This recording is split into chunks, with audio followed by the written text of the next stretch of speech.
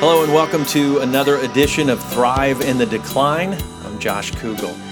I'm reading Lee Strobel's A Case for Miracles, and it's a fascinating book. He sets out to discover whether miracles actually happen, not whether we believe they can happen, but whether they can be demonstrably proven to have happened. Strobel interviews atheists and he lets them share their perspectives freely. He also interviews Christians and non-biased researchers, and he presents a case throughout the book that seems pretty fair, and it's backed by research. Anyway, Lee speaks of a few skeptics who voice what it would take for them to believe in God. One literally claims that God would have to grow an amputated arm back onto a person for him to believe. Another skeptic that he wouldn't believe even if he saw someone rise from the dead. See, these are people who are biased against God. They've come to the opinion that God doesn't exist and they're not willing to change it. Certainly God can do anything, and I pray for people like this, but these people seem to be anti-faith. People who are against God, people who are against religion, not just people without faith. Strobel interviews a guy named Michael Shermer. He's a popular skeptic, very educated. Shermer cites what he calls a gold standard study on the effectiveness of prayer. Essentially, it's a clinical study on whether prayers cause miracles. It's a study that cost $2.4 million to complete, and the findings look, according to Shermer, really bad for Christians. Essentially, they found virtually no difference in the outcome between those who were sick and who were prayed for and those who were sick and weren't prayed for. In other words, according to this gold standard, really expensive, scientific, well-respected study, prayer doesn't work. So a few chapters later, Strobel interviewed a professor from Indiana University who herself cited two additional gold standard, peer-reviewed, well-funded studies. These two studies show the exact opposite conclusion entirely, that prayer made dramatic and notable differences. In other words, these two studies showed conclusively that prayer works. Strobel asked her why those two studies showed different results than the previous one, and she said it's simple. The two studies I quoted looked at Christians praying to the Christian God. The other study didn't even have Protestant Christian representation and just looked at prayer in general. In other words, it didn't take into account who was praying, and it didn't take into account who they were praying to.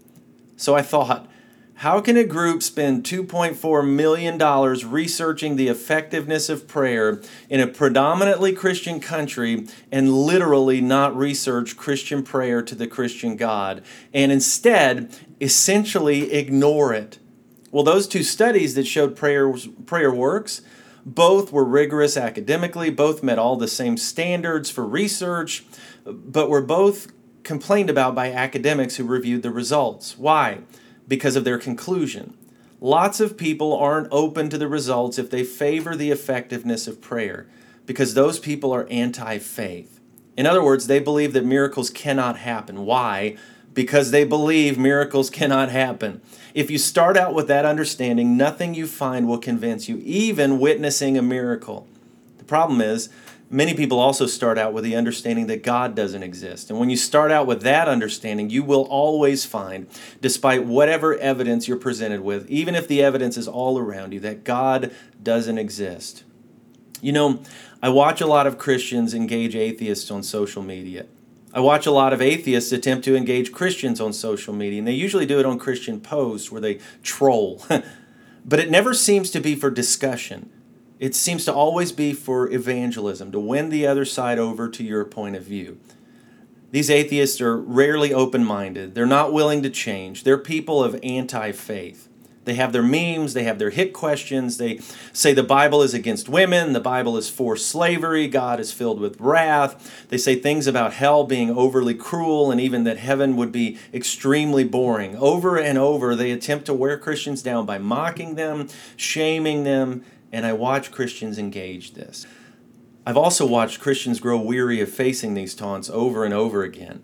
Look, I want you to know, despite what you hear, the Bible is for women, over and over again. It created systems to care for women. Women were super involved in the church. In fact, there was a woman who loved Jesus so much that she spent a year's wages anointing his feet with oil. The Bible isn't for slavery. This is easy to prove. I don't care what you've heard, the Jesus story doesn't copy some ancient Egyptian god's story. The Bible doesn't tell you to hate homosexuals, but listening to this all day, fighting about it all day, it's not good for you. Too much of this becomes foolish, a waste of time at best. And many of the deconstruction stories I've heard seem to respond to shallow hits at the Bible or shallow hits at Christianity, that if Christians were guarding their faith instead of constantly putting themselves into places to be attacked, well, I just think it sometimes wouldn't lead to these conclusions. At the end of 1 Timothy, Paul is talking to Timothy.